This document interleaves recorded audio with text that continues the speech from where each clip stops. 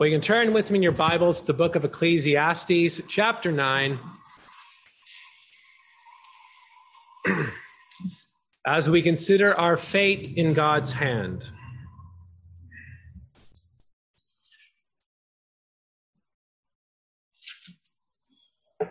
We're going to look at verses 1 through 12 this evening, so I'll begin reading at verse 1 to verse 12.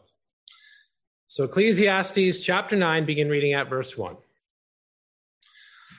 For I considered all this in my heart so that I could declare it all, that the righteous and the wise and their works are in the hand of God.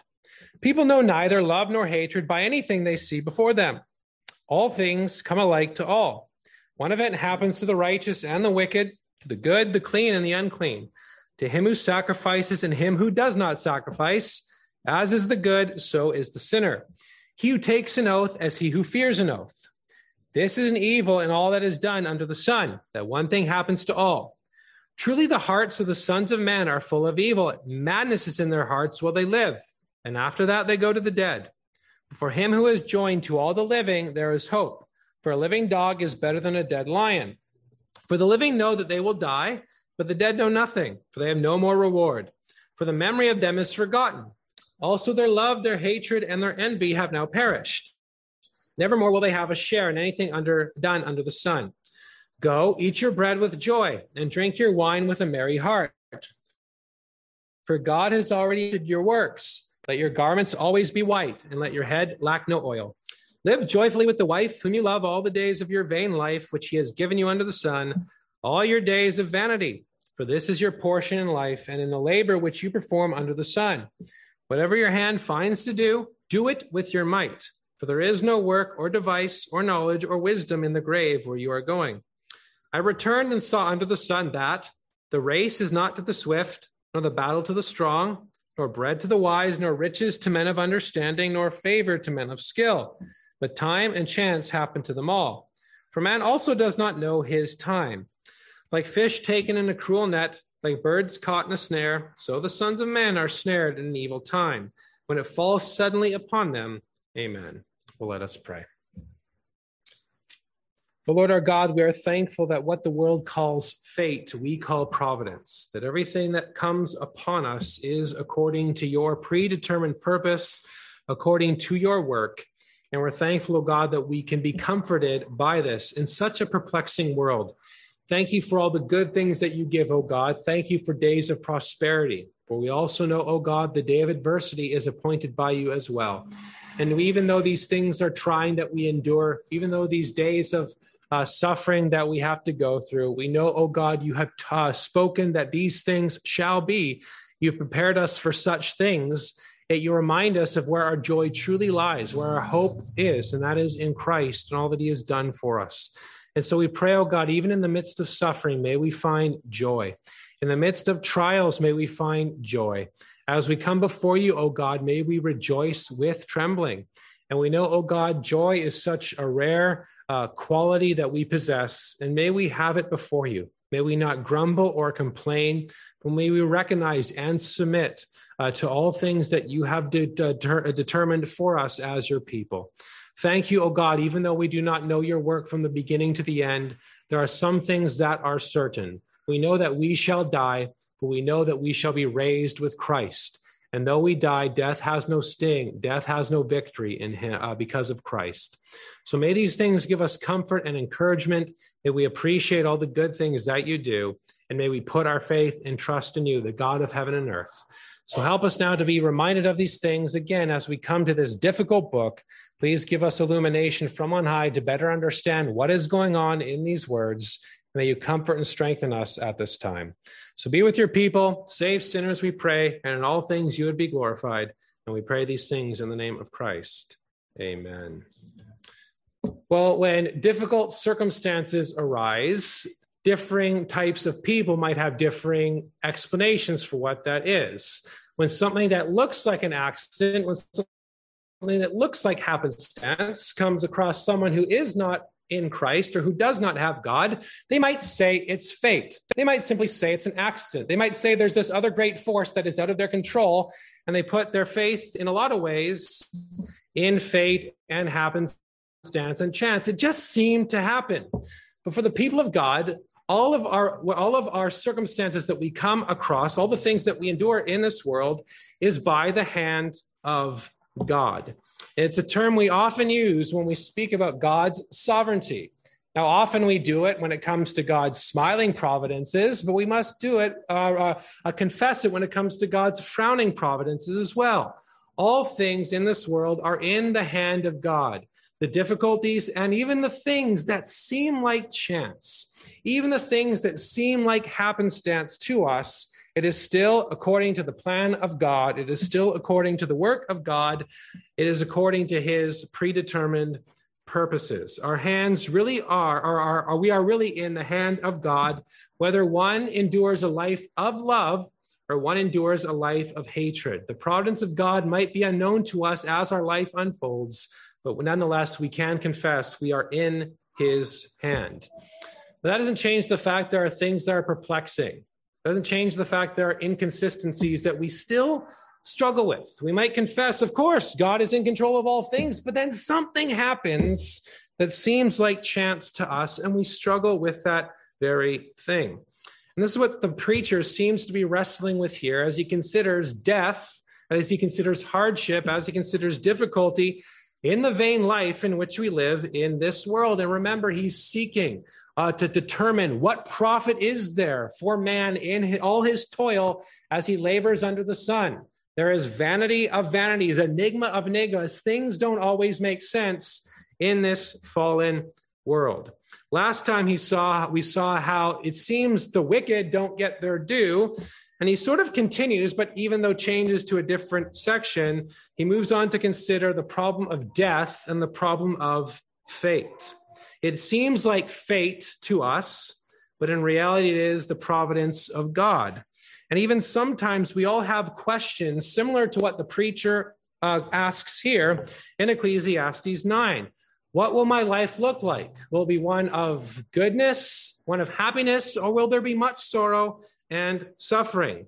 Perhaps there's a bit of both. Will there be one more than the other? And so we are concerned and determine what shall be in our life, what shall happen, or even we look at things that happen to us and we ask, what in the world was that purpose? And so I think the preacher gives us some good lessons and comfort as we consider providence in an enigmatic world. And so in verses 1 through 12, really the preacher wants us to consider the end of our time in this world, but the end of our time in the hand of God.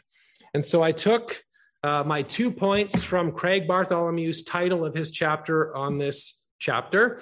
He calls it the fate of death and the gift of life. And so those are my 2 points. When we consider the fact that we're going to die, we must consider A, we are going to die, and also B, that the life we now live is a great gift that God has given to us. So the fate of death, verses 1 through 6, then the gift of life, verses 7 through 12. So the fate of death, verses 1 through 6, and the gift of life, verses 7 through 12. So let's first look at the fate of death in verses 1 through 6. And notice he starts off with an orthodox confession. You know, throughout the book, even despite all the sorrow and sadness and enigma and perplexity, there are times he seems to burst forth and say, fear God. He's drawing our attention to the whole end of the matter, fear God and keep his commandments. Well, he starts off after he's considered some things once again. He wants to declare where our comfort lies. And so he says, for I considered all this in my heart so that I could declare it all. Even despite the dismal conclusions he's already found, he still presses on in his quest. And in chapter 8, verse 17, he says, a man cannot labor to discover the work of God. A wise man cannot find it, and a strong man cannot find it. It is in the hand of God. It is God's plan and God's purpose to which we submit. And so he still presses on in that quest about what is good under the sun. And this is a good that he makes, that the righteous and their works are in the hand of God. God's people, those who are his race, are in the hand of God. That is something that is absolute sorrow and things that seem to be happenstance in this world. In a life that is full of sin and misery, which Adam brought into this world, the preacher is directing our attention Godward once again. Where do we find our hope? Where do we find our comfort in this vain life in which we live? As all these things that don't make sense seem to happen to the righteous or the wise. But he still highlights, again, the righteous, the wise, those who fear the Lord, those who are with God, those who have been saved versus the foolish, versus the sinner. They are in the hand of God, and their works, all that comes to pass, is in the hand of God. The point is, it's no accident. The point is, it's not chance. The point is, it's not fate. It is not happenstance, but everything that comes to pass in our life and everything that comes to pass in the life of an unbeliever, we know is based upon the plan of God. But brethren, we know that for certain. We know that that is absolutely true, and it ought to be a comfort for the people of God. And so typically when we see God's hand referenced, it usually refers to his sovereign disposition, a positive thing for the believer, a negative thing for the unbeliever. We see the hand of God in a positive way in Ezra 8. When Ezra leads that second return under him, there's 3 returns after they go into captivity. Zerubbabel is the first, Ezra is the second, Nehemiah is the third. And in Ezra 8, it says, the hand of God was upon us. The hand of God was upon us. The hand of God was upon us. God's hand was upon them, bringing them positively back to the land of Canaan, back to the promised land. It's also used in a negative sense in 1 Samuel 5. That humorous text where you see Dagon's falling all the time and the god of the Philistines needs to be picked up. He needs to be carried. His hands and legs fall off. What kind of God is that? Well, the hand of God was upon them. The hand of God was upon the Philistines in that way. God is sovereign, a positive thing for the people, but a negative thing for those who are not in Christ, not the covenant chosen people. So he starts off with this comfort, starts us off with this orthodox confession, with this good reminder, but then things seem to unravel, right? He seems to stop and ponder, but things seem like they do not have a purpose. And the reality is, even though we are in the hand of God, people know neither love nor hatred. Sorry, I'm getting ahead of myself. The comfort section is still in verse 1 there. People know neither love nor hatred by anything they see before them.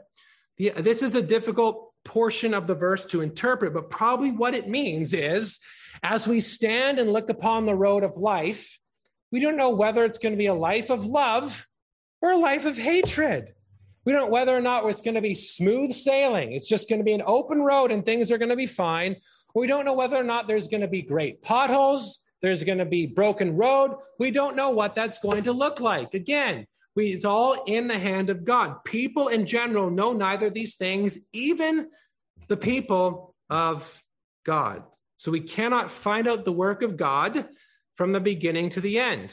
As he is so often highlighted for us, we like to plan what we're going to do in the next hour. We like to plan what we're going to do in the next day. We like to plan what we're going to do in the next week, but we don't really know if those things are going to come to pass. Now, God is good, and other times those things do come to pass, but sometimes they do not.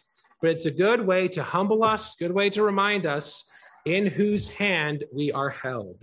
People know neither love nor hatred by anything they see before them. And the hope is perhaps if the righteous do receive good things, but as he said often as well, that is not always the case. And then in verse 2, this is where things begin to unravel. There's that comfort, there's that encouragement, but then he considers what he observes. And he considers the thing and the certainty that shall come to all. And once again, he speaks about death. He's spoken about death a lot as the great leveler. Chapter 2, chapter 3, chapter 7, chapter 8, and once again here in chapter 9. All things come alike to all. Death happens. Death comes by chance to us all.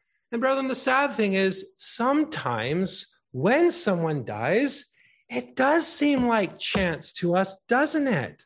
It does seem like an accident, and we don't know why those things happened.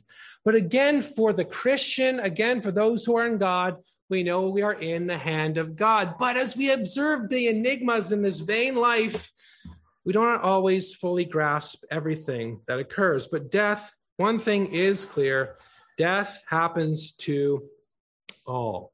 And even here, as he distinguishes and judges, he's highlighting the statuses of different people, uses covenant-type language, uses Leviticus language, uses Ecclesiastes 5 language, and when it comes to swearing an oath, or those who don't swear an oath. But we see that one event happens to the righteous and the wicked, to the good, the clean, and the unclean. Again, that covenant-type language. To him who sacrifices, him who does not sacrifice, Leviticus. As is the good, so is the sinner. He who takes an oath, as he who fears an oath. All this comes to all. Death comes to all of these ones. Death is something we all still must face. We all still must pass through, even as redeemed sinners. We still will die unless Christ comes back in the next 5 minutes or comes back before you die. We will likely have to die. And brethren, again, I'm thankful that death has no victory and death has no sting, but I'm not looking forward to the way in which I'm going to die, because I don't know the way in which I'm going to die. It might be a very painful death. I'm sorry to, burst your bubble with that. We all would love to die in our sleep, but it might not be the case. It might be painful. It might be hard. It might be difficult. Now, the promise and assurance is, as people of God, if we pass, it's but a momentary light affliction, but it is one that comes upon all in this vain life in which we live. Death comes to all. And then in verse 3, he ponders how death comes to the wicked. But in a lot of ways, he's pondering why there is death in this world. He says, verse 3, this is an evil thing in all that is done under the sun, that one thing happens to all. Death is a vile thing. Death is a result of this fall. Death is something that came in because Adam sinned. Adam engaged in wickedness. Adam brought sin and misery, and by one man, death came into this world. And so he's pondering about what brought death into the world and the people of death. It's akin to considering the fallen nature of this world. Yeah, we like to consider there's so-called goodness in this world, and God does give us good things. When you flick on the news, dear brethren, don't you ever feel just like, wow, the world is just an icky, gross, sinful place? When you consider abortion, when you consider the vile things that go on, when you consider the violation of the marriage bed and the violation of what marriage actually is, how can you not be? Well, it happens to them all. Their hearts of the sons of men are full of evil. Madness is in their hearts while they live. Remember in chapter 1, he said, I sought out wisdom and misery. And boy, wisdom, when you seek out wisdom, there's only grief. Because there's so much sadness and sorrow and wickedness and sin in this world. Brethren, I am thankful for phones in a lot of ways, but in a lot of ways, I'm not thankful for phones. I'm thankful for TVs in a lot of ways, but I'm also not thankful for TVs. You want to know why? Our minds weren't supposed to be inundated with such sadness all the time. No wonder people are more anxious these days, because we see the sadness on the news, and then we flick to something else and see more sadness. We weren't meant to see all that, dear brethren. We weren't meant to see the sadness and sorrow that occurs in this world. It's akin to Jeremiah 17. He's considering the wickedness of Israel. The heart is deceitful above all things and desperately wicked. Who can understand it? It's akin to God saying in Genesis 6, being grieved over the wickedness and sinful man that he created and all that they have done.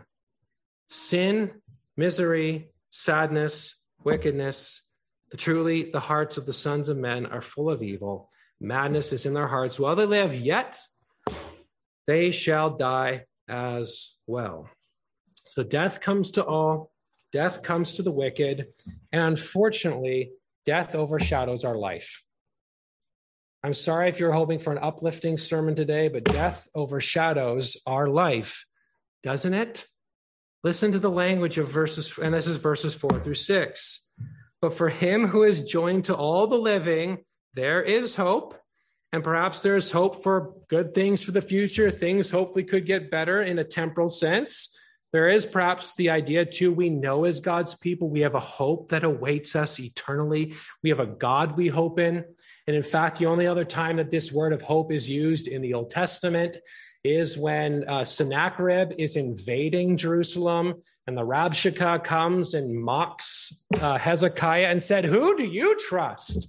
Who do you put your hope in?" Well, we put our hope in God, do we not? We put our hope in him. So maybe there is some benefit that way. Well, there's still breath, there's still hope, but there's still death.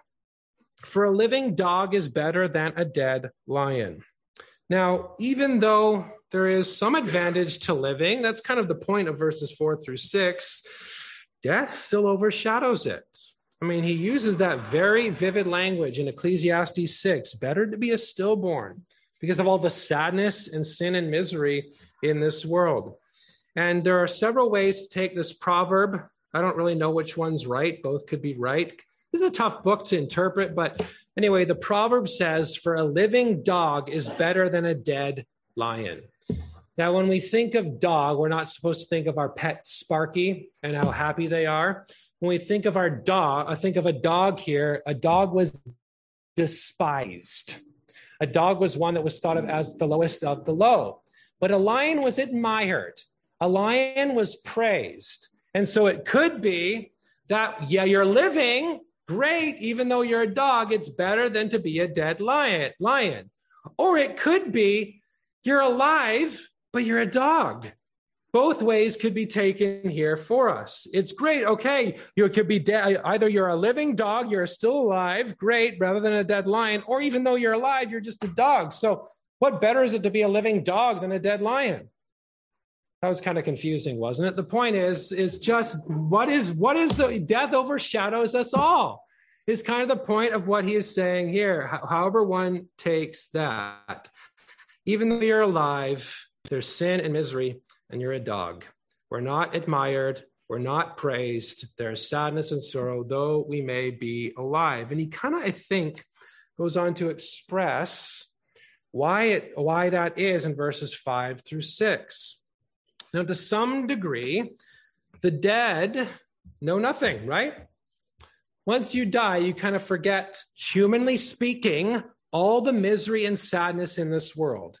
I'm not saying there's not an afterlife. The preacher is not saying there's not an afterlife. Those who are not in Christ have a very scary afterlife.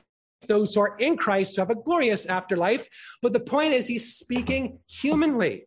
And think about it for a moment. Why is it that people, when someone dies, they say, rest in peace?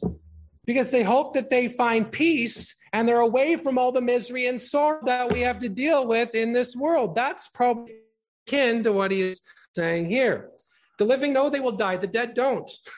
We know we're going to die. We know it's coming. We know it's going to approach. The dead know that no more. The dead have no more reward. That's a sad thing. They don't have any of the blessings and the portion of some of the good things of this life. And if they die not in Christ, they have no more reward for the new heavens and new earth. And also the memory of them is forgotten. The living know they will be forgotten. The living know that we're going to die. And the living know we're not get to experience and share in some of the good things of this world.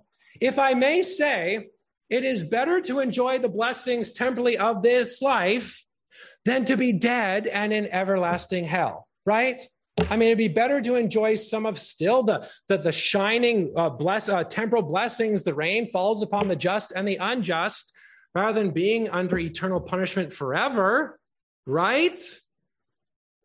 And so, what he's saying here is, those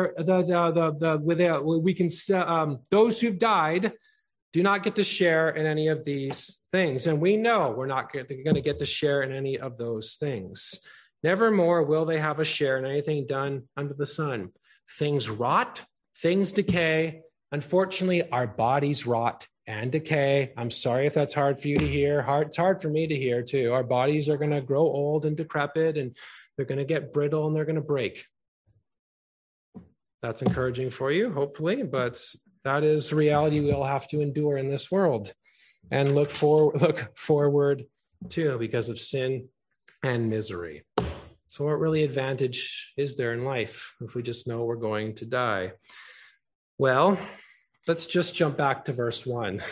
After all that sad stuff, an important encouragement for us in the wake of that reality is the special care that God has for his people. What comfort do we have in this despairing life? We're still going to grow old and decrepit, and we're still going to have potentially difficult things that come upon us. It doesn't change the fact that God's hand is always upon his people. The difficult providences, the frowning providences, but also the smiling providences. And this is something only the redeemed know and benefit from. He is our God, we are his people. The whole thing is, in this time when we do despair over our own sin, over threats from friends, threats from enemies, we do have someone we can go to in those times, do we not? When we struggle, when we go through a frowning providence and great tribulation, can we not cast our cares and burdens upon God and trust in his ways? What's so interesting is in 1 Peter chapter 5, when Peter tells the church there to humble themselves under the mighty hand of God. You know how he says we do that? By casting our cares and burdens upon him. And what's interesting, that is in the context of providence. When we think we would have a better life based on what we want than what God says, that is pride and arrogance. But God has said that he has determined all things for our good. But even in those difficult, humbling moments, we can still cast our cares and burdens upon God because he cares for us. Even in our deepest sorrow, dear brethren, the place where we find great joy remains the same. That is being found in Christ and being part of the family of God. Bridges says, in our deepest sorrow, our ground for rejoicing is the same. It is indeed too rare to find a real Christian, much more rare to find a joyful one. And yet a gloomy professor is a sad sight. Neither the church nor the gospel has sympathy with him. Let him think of the glorious work of the divine mediator, giving to his afflicted ones beauty for ashes, the oil of joy for mourning, the garment of praise for the spirit of heaviness. That's Isaiah 61. We might be in ashes, we might be mourning, we might have heaviness, but thankfully we have beauty and joy and praise in Christ and in him. It ought to be a comfort for us, whether love or hatred befall his people in this world. We have Christ and we have the hope of eternal, blessed, everlasting life. And that is a certainty for the redeemed in Christ. Even though the things of life may be difficult, one thing is sure, we're going to die, but though we die, we shall be raised with him on that day. God specially cares for his people. He guides us in this life, and he will guide us into the next life as well. May that be a comfort for us as we have to deal with the fate of death. And also, as we deal with the reality and the fate of death that shall come upon us, we also ought to enjoy the gift of life. Verses 7 through 12. So in the sorrow and sadness and all the difficulty in this world, we ought to appreciate the life that God gives. Verses 7 through 12. And verses 7 through 10, he teaches us the joy that is found in God. And notice first we see the joy of good things. Another enjoyment passage, right? In our enigmas, perplexities, and consistencies, well, here's some good stuff too in it.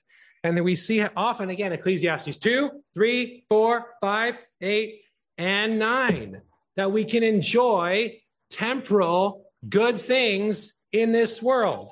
We have a vain life that we live. There's perplexity and sadness and sorrow. So if God gives us something good, Should we not enjoy that in the moment and praise him for that very thing? It's one of the Carpe Diem passages, to seize the day in a lot of ways. I'm not calling for a life of sin. The preacher is not calling for a life of sin, but a recognition of the good gifts of God that he has given to this creation. A recognition of the benefits that the rain falls upon the just and the unjust. In a lot of ways, we can summarize Ecclesiastes by 3 or 4 words, I guess. Death, life, and God. We're going to die. We have to appreciate the life we lived before we die, and we're going to be found in God and kept by him. Death, life, and God. That's the whole thing that we see here. And so if he has given us life, temporal life, and given us good things of this temporal life, given us good things of everlasting life, should we not appreciate them?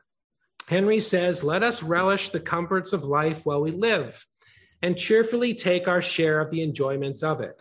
Solomon, having been himself ensnared by the abuse of sensitive delights, warns others of the danger, not by total prohibition of them, but by directing to sober and moderate use of them. We may use the world, but must not abuse it. Take what is to be had out of it and expect no more. That is, if God gives you a good meal to eat, you enjoy that meal. No guilt. Remember growing up, I'd always feel bad if I got something good from my mom. And my mom would always say, Michael, don't feel guilty about that.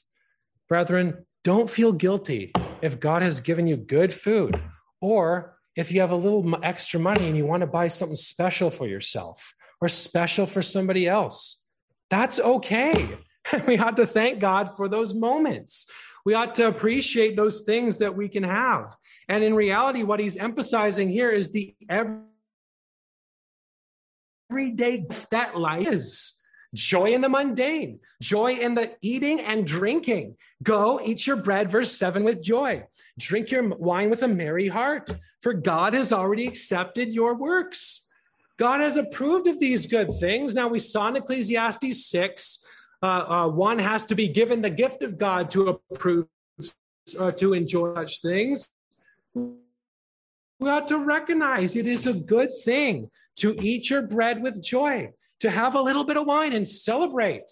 That's what bread and wine signify, sustenance and joy. And if God gives us both of those things, go enjoy, go eat that bread and drink your wine with a merry heart. There is joy in the mundane, and you know what? There is joy in festivity. There is a time of laughter. There is a time of dance. There's a time of weeping and a time of mourning, but there is that time to laugh and the time to dance in this world. And so when it is the time to dance, when it is the time to laugh, do it. Just like when it's the time to weep and the time to mourn, do it. There is a time for everything under heaven. And right now we're focusing on the fun stuff. I'll turn to the negative stuff again in just a second, but right now it is the fun stuff. He has given us good things we ought to enjoy in this world. And he even gives us luxuries. Verse 8, let your garments always be white and let your head lack no oil. It's okay to have nice clothes and moisturizer, is what he is saying here. I mean, when you think about what the image is here, garments of white. Why did they wear garments of white? Because it's hot in Israel. And typically something that is white helps to cool them down, right? Rather than wearing black in the middle of summer. And the same is true with the dryad, airy place in which they lived. So God says, have a little oil to moisturize, to help your bones, to help those things. Oil also does signify joy and happiness as well, but it highlights again, when there's times of joy, times of good things, times of garments, times of oil. Be thrilled about those things. Let your garments always be white and let your head lack no oil. Joy and gladness that comes from him. Now, this language is used in Isaiah 61. And it was in the quote we read from Bridges, but a lot of this language of the blessings of this world are applied to the blessings of the new creation, what Christ does. Isaiah 61. And if you remember, Isaiah 61 is what Jesus quotes in Luke 4. Remember, he reads the scroll. It's Isaiah 61. He says, today this has been fulfilled in your hearing, referring to himself. But notice what it says. What is he doing? What is the Messiah bringing? Why did he come? A lot of different things, but to preach good tidings to the poor, to heal the brokenhearted, to proclaim liberty to the captives, opening of the prison to those who are bound, the acceptable year of the Lord, the day of vengeance of our God, to comfort all who mourn, to console those who mourn in Zion, to give them beauty for ashes, to give them oil of joy for mourning, and the garment of praise for the spirit of heaviness. Christ gives us good things. Christ gives us good things in this world, but the heavenly kingdom far outweighs the good things he has given us in this world. And the image that is used here to speak of the unspeakable joy that awaits in Christ is the language like what we see in Ecclesiastes. Oil of joy, happiness for mourning, and the garment of praise for the spirit of heaviness. Christ is good. God is good, both temporally, but even more so spiritually. But it's okay again, ladies. Next time you need some moisturizer and your husband says, don't do that. Well, Ecclesiastes 9:8, enjoy some oil, lack none of it. We can enjoy good things in this world. But also, verse 2, we can also have the joy of a companion. Verse 9. Now, of all the Carpe Diem passages we've seen, this is a new focus here for us. Live joyfully with the wife whom you love all the days of your vain life, which he has given you under the sun, all the days of your vanity. For that is your portion in life and in the labor which you perform under the sun. And so it's a good thing. God also, perhaps a lot of this is creation focused, right? And so again, it focuses our attention back to creation. God gave good things at creation, right? God also gave marriage at creation. And I think the implication here isn't just the companion one has and enjoying life that way. Perhaps there could be a reference here to the marriage bed and sexual intimacy. We must remember, dear brethren, and sometimes we forget this, that God made the marriage bed before the fall. God made it good before the fall. God gave it as a blessing before the fall for this creation. Now, yes, it's been corrupted. Yes, I understand we live in a hyper-sexualized society in which we live in, but sometimes, dear brethren, and it's probably good, definitely tell anybody, you have to abstain until you get married. The marriage bed is the one place it can be expressed properly. But if we always tell teens it's bad, it's bad, it's bad, it's bad, it's bad, it's bad, it's bad, it's bad, it's bad, it's bad, it's bad, then when they get married, what's going to happen? They're going to think it's bad, right? We have to tell them, here is the proper place for it. It is a good thing, but it must wait until then. But we must not change or be forgetful of the fact that it is a blessing God has given. Albert Martin, in his Antidote to Sexual Impurity, he says, if we forget that point, it's like putting on a shirt with the button in the wrong spot. I think he's absolutely right. And notice what he says here. God has given good things in this world, even the marriage bed. There is a physical aspect that God has given for enjoyment. Live joyfully with the wife whom you love all the days of your vain life. Now, there is that book called Song of Solomon. I have no idea what it's about. I'm just going to say that right now. But there's usually two schools of thought about what it's about. A, it's about Christ and the church, and B, it's about the marriage bed. I honestly don't know, but there is still an element that teaches about the blessings of that intimacy, perhaps even if it is a pointer to Christ and his church. It is a creation mandate, a creation gift, and we have to be careful with overreaction. And in fact, in Proverbs 5, Solomon says, one way to avoid the adulteress is to enjoy one's wife. Proverbs chapter 5. It's a blessing. It is good. It is a wonderful thing that God has given to this world. And we ought to appreciate that very thing in its proper place. And with Song of Solomon and Ecclesiastes, it highlights, it's not wrong to dress nice. It's not wrong to look nice. It's not wrong to be pleasing to your spouse. I'll let you in on a secret. If my wife didn't like this beard, I would not have this beard. When my wife says it's time to shave, guess what? Or trim it, I trim it. I mean, we want to please the people that, we are connected to. And if we want to attract a mate, we want to be attractive to attract a mate that way, right? Too. So it's not wrong to dress nice. It's not wrong to look nice. It's not wrong to have any of those things. I'm sorry if that goes against anything you think, but that's what I think and what I think the Bible says as well. So it can be enjoyed or ought to be enjoyed in this vain life. Again, privacy, modesty, those are important, especially in this hyper sexualized world. We ought to appreciate this is our portion that God has given. Adversity can come, difficulty can come, hardship does and can come, but it's still a blessing that God gives. So we've talked about a lot today already, right? Death, sex, and we're going to talk about some other things as well. We're also going to talk about labor. Again, creation. All of these things are good that God has given in creation. Verse 10, the joy of hard work now. Whatever your hand finds to do it with your hand.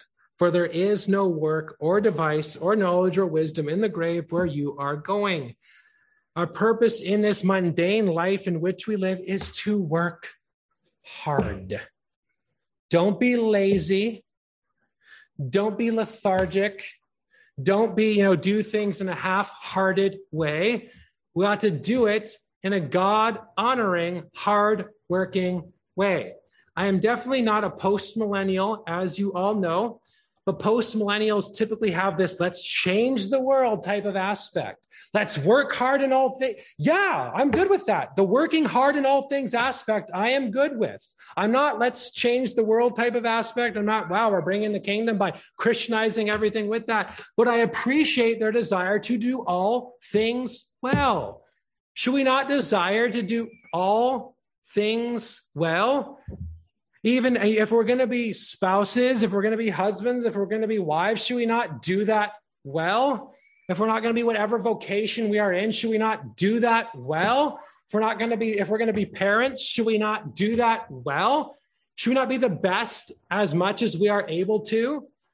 And even too, in the New Testament, Paul, as he's talking to bondservants, which I think applies to the employee-employer relationship today, we work hard as if unto the Lord, because we have our master in heaven, whatever job that is. There is dignity, as long as there's no sin in it, but dignity in vocation and work in this world. If someone works at McDonald's, you make the best McMuffin you can make. People need to know that McDonald's has the best McMuffin maker in the world. They ought to know that. If they're engaging in a carpentry, you are the best carpenter you can be. Those are good things.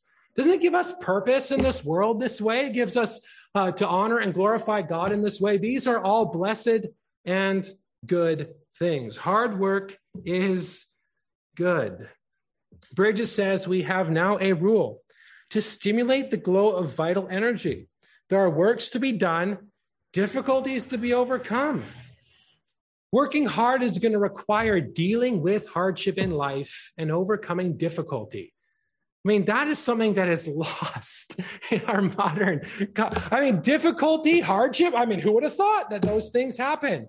Who would have thought that to be good at something, you have to practice, practice, practice, practice? I love my dear little child, but sometimes she says, it's too tricky for me. And I have to say, little one, but you can do it. You need to press them and push them in those ways. Prepare your kid for the road, not your road for the kid. She's very good at a lot of things. I didn't mean to throw her under the bus with that. But, kids certainly say they just, it's too hard. No, work hard. There is difficulty and hardship in this world. And notice the reason why you need to work hard. You're going to die. There is no work or device or knowledge or wisdom in the grave where you are going. So work hard now. Work hard to honor God now. All these things are creation mandates, right? Be fruitful and multiply, fill the earth and subdue it. This all comes from Genesis chapter 9 as well. Be fruitful and multiply, fill the earth and subdue it. All these things are good things. Hard work is good for us. Hard work is a blessing for us, and we ought to work hard as the people of God. So God gives good things. God gives marriage. God gives diligent work in this world. Now for the sad stuff. Verses 11 and 12.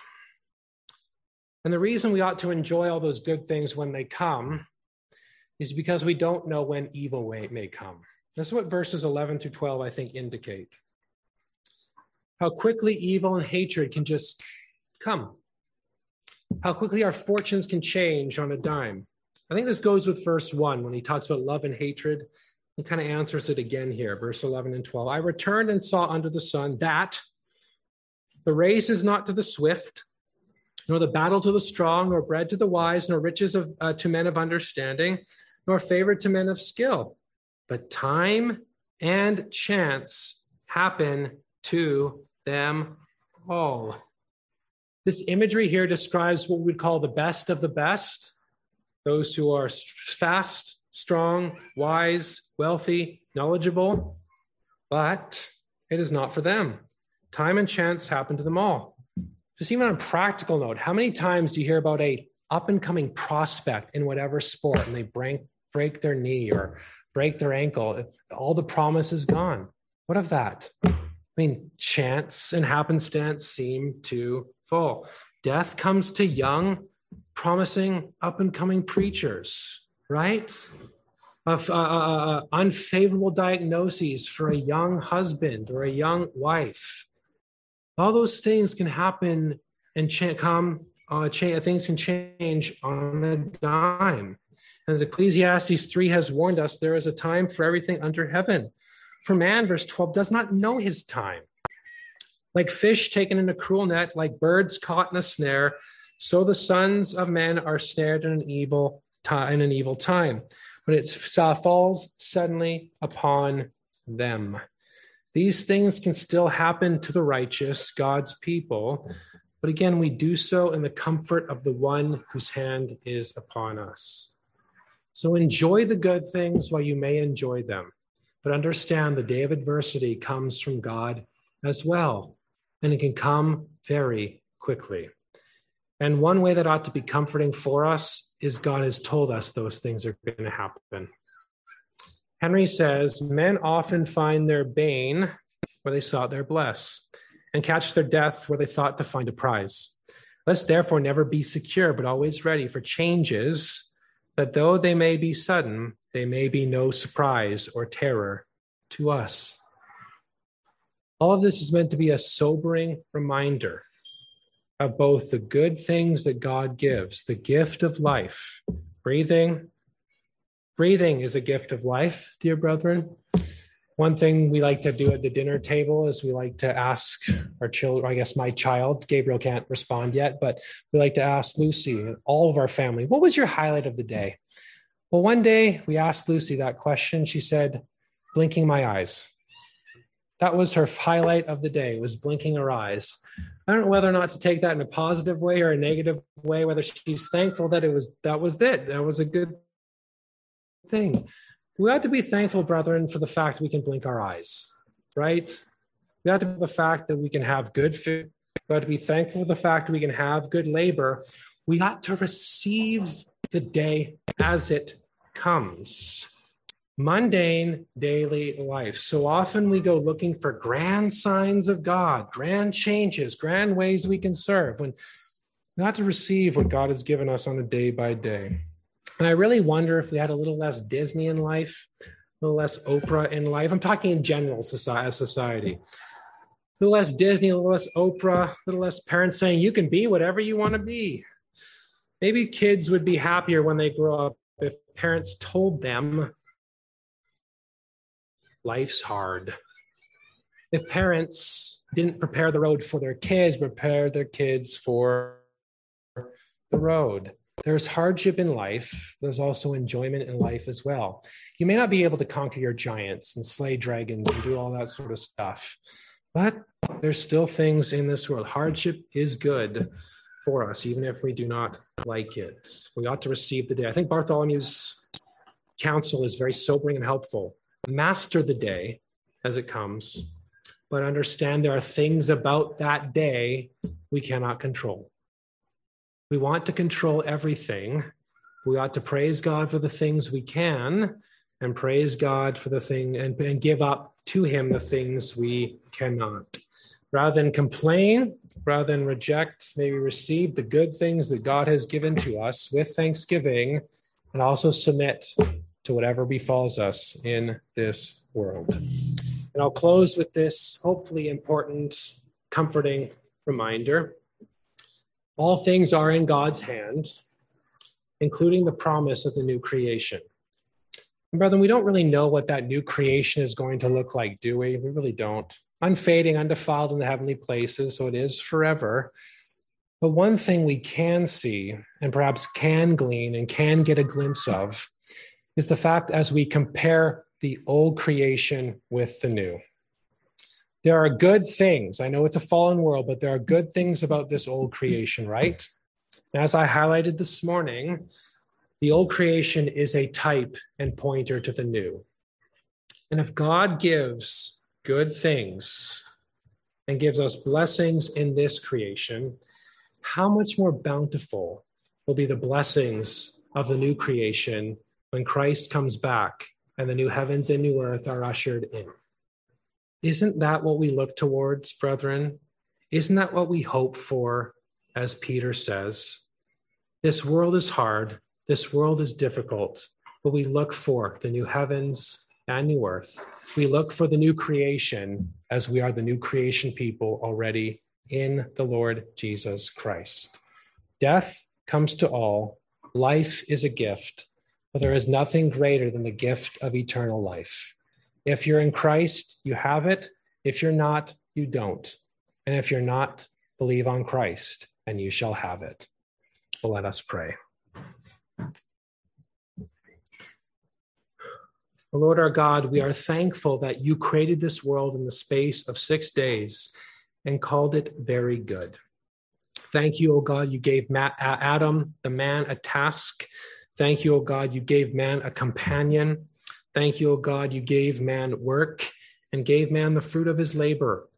And even though man fell, even though sin and misery, it was by the sweat of our brow that we would work in this world. And we're thankful, O God, that you still even give good things. Rain from heaven and fruitful seasons, that our hearts may be full in you. Thank you that the rain falls upon the just and the unjust. And may we, your people, be a thankful people. May we, your people, recognize that this is from you.